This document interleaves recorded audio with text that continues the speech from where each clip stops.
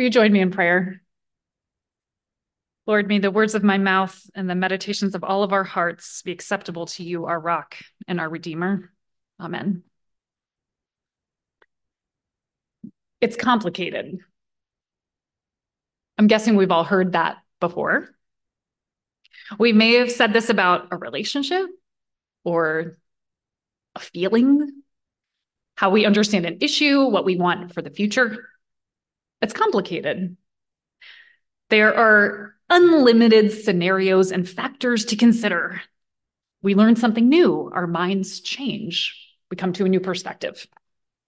For instance, yesterday you might have picked up some meat that was sacrificed at the temple of Jupiter, but you're a Christian. Should you eat it or not? Okay, so maybe you don't have that particular complication in your life. If you are grilling hot dogs that you picked up at a pagan temple, please let me know after the service because I would love to hear all about that. But I'm guessing not, right? But all of us know what it's like to live in the complex reality of being a people around other people who have to make decisions for yourself that also impact other people, or figuring out what it means to be a part of this whole Jesus business and also to continue to live in our actual world every day. And it turns out, I don't know if this is encouraging or discouraging, but it has always been this way. People have been trying to figure those things out literally forever. So today we get to hear about a time 2,000 years ago that Paul is helping this house church in Corinth think through some of these it's complicated situations. And even though the particulars of this may not be relevant to our lives, I've grown to appreciate this exchange in the letter to the Corinthians. I grew up thinking, probably like many of us, that Christianity is a lot of rules. Some of those that I remember most clearly are don't drink, don't smoke, don't have sex, don't lie, don't steal, don't cheat, don't yell at your sister. It's really hard. So many rules. Maybe this whole religion thing is just about coming up with more rules. And it turns out it's a lot more complicated. A lot of this Jesus business, it turns out, does not come with clear instructions. And it turns out that most of the New Testament is about that. People figuring out how to do life, often together, in light of the resurrection of Jesus. And it is very, very complicated. For the folks in Corinth, at this particular moment, this question has to do with the diversity of the people in their congregation and their church. And in this house church, the diversity is along class lines. On the one hand, there are these weak folks, which doesn't have anything to do with morality. It has to do with being lower class. These are the enslaved people in the community, which is actually most of Roman society. They teach, they run household businesses, they work in markets, they farm. And on the other side are the strong, the economically and socially strong, the well-off members of Roman society. I might call this the leisure class. These are the highly educated people who spend their days in symposia learning these new Greek philosophical ideas. There's little sprinklings of these learnings throughout the book of Corinth. And they've all ended up here in this house church where they've discovered Jesus and they want to figure out how to follow him together. And oh boy, is that complicated. And that complication, as it does, causes conflict. Corinth is a city of pagan temples.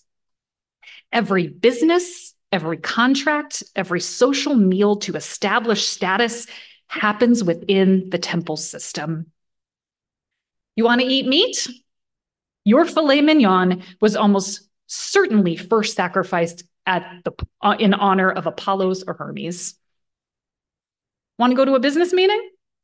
It's most likely to take place in the court of Isis or the sanctuary of Demeter.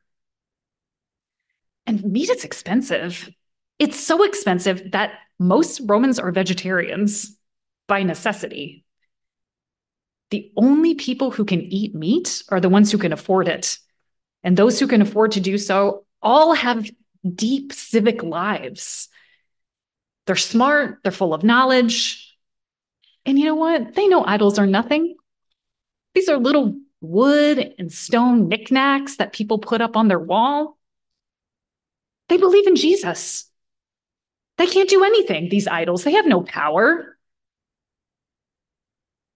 It's a different experience for the lower class people of Corinth.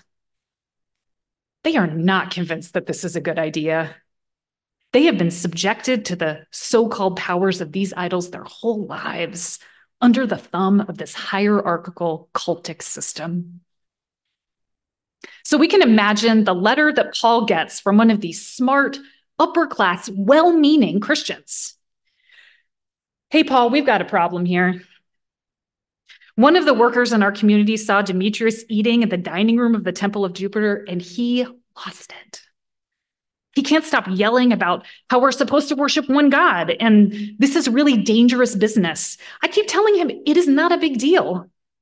Could you please explain to him that idols are nothing so he can just get over it? No idol in this world exists. There's only one God. Thanks for writing us back so you can straighten this out. And here's what the leaders of the Corinth house church get in response. Yep. We know that no idols in the world exist and that there is no God but one. But not everybody knows this. They don't have the same knowledge that you do. Take care with this liberty of yours, that it does not somehow become a stumbling block to those who don't know the same things that you do. In other words, very much in the spirit of the last shall be first and the first shall be last, it's actually these upper class, smart Corinthians who need to shift their lives, not those who are anxious about this meat sacrifice to idols. Now, I don't know about you, but I find it tempting when reading texts like this to try to do some filling in the blanks. What is the meat sacrifice to idols today? Who are the socially strong among us? Who are the socially weak? How does this work itself out here among us? But I also have noticed that the more I try to turn this into an allegory, a sort of fill in the blank with your own experience, it actually feels less and less helpful. It's not so easy to map our experience onto these ancient texts. And the desire may come from a place of actually looking for more rules, or at least a way for us to kind of smooth out the complications of our common life. Instead, we may want to pay attention to what Paul does offer us. The complex philosophical and theological questions faced by this community, we see them not in answers, but in a way of life together. This form of life is one that challenges hierarchies of status and knowledge. It's a form of life that actually turns all of that on its head. It's a form of life that chooses holding together over being right. I thought about that phrase, "it's complicated," a lot this week. Because even though it's true, it's a phrase that we also know is used to shut down conversation. It can be used to equivocate on standing up for what we believe in. It's so complicated, the speaker may say, that all we can do is listen to both sides and sort of shrug our shoulders and move on. I guess we'll agree to disagree. I wonder if some members of the Corinthian house church thought this too. Paul does think that two things can be true at the same time. It's actually true that meat sacrificed to idols is nothing. And it's true that they shouldn't do this if it hurts other people in the community. The writer and activist Adrienne Marie Brown, she offers this wisdom in situations like this. What if we approach contradictions with the intention of generating more possibilities? What if we approach contradictions with the intention of expanding our capacity to hold what is, rather than shrinking what it is to fit within our comfort? The Corinthians know what we know. They know that we live in a world where we are working out what it means to be faithful, what it means to live into our liberation without getting rid of each other or turning each other away when our contradictions really stretch us. Two truths exist in Corinth. One is that people are engaged in an action that's technically fine, and the other truth is that action hurts other people. Instead of brushing that tension aside, they turn towards relationship. They make the most important thing among them the wholeness of their whole body. Pay attention to each other. Pay attention to each other, Paul reminds us. Not just to the problem, not just to the conflict, but to each other. Pay attention to the lives that formed you as this body.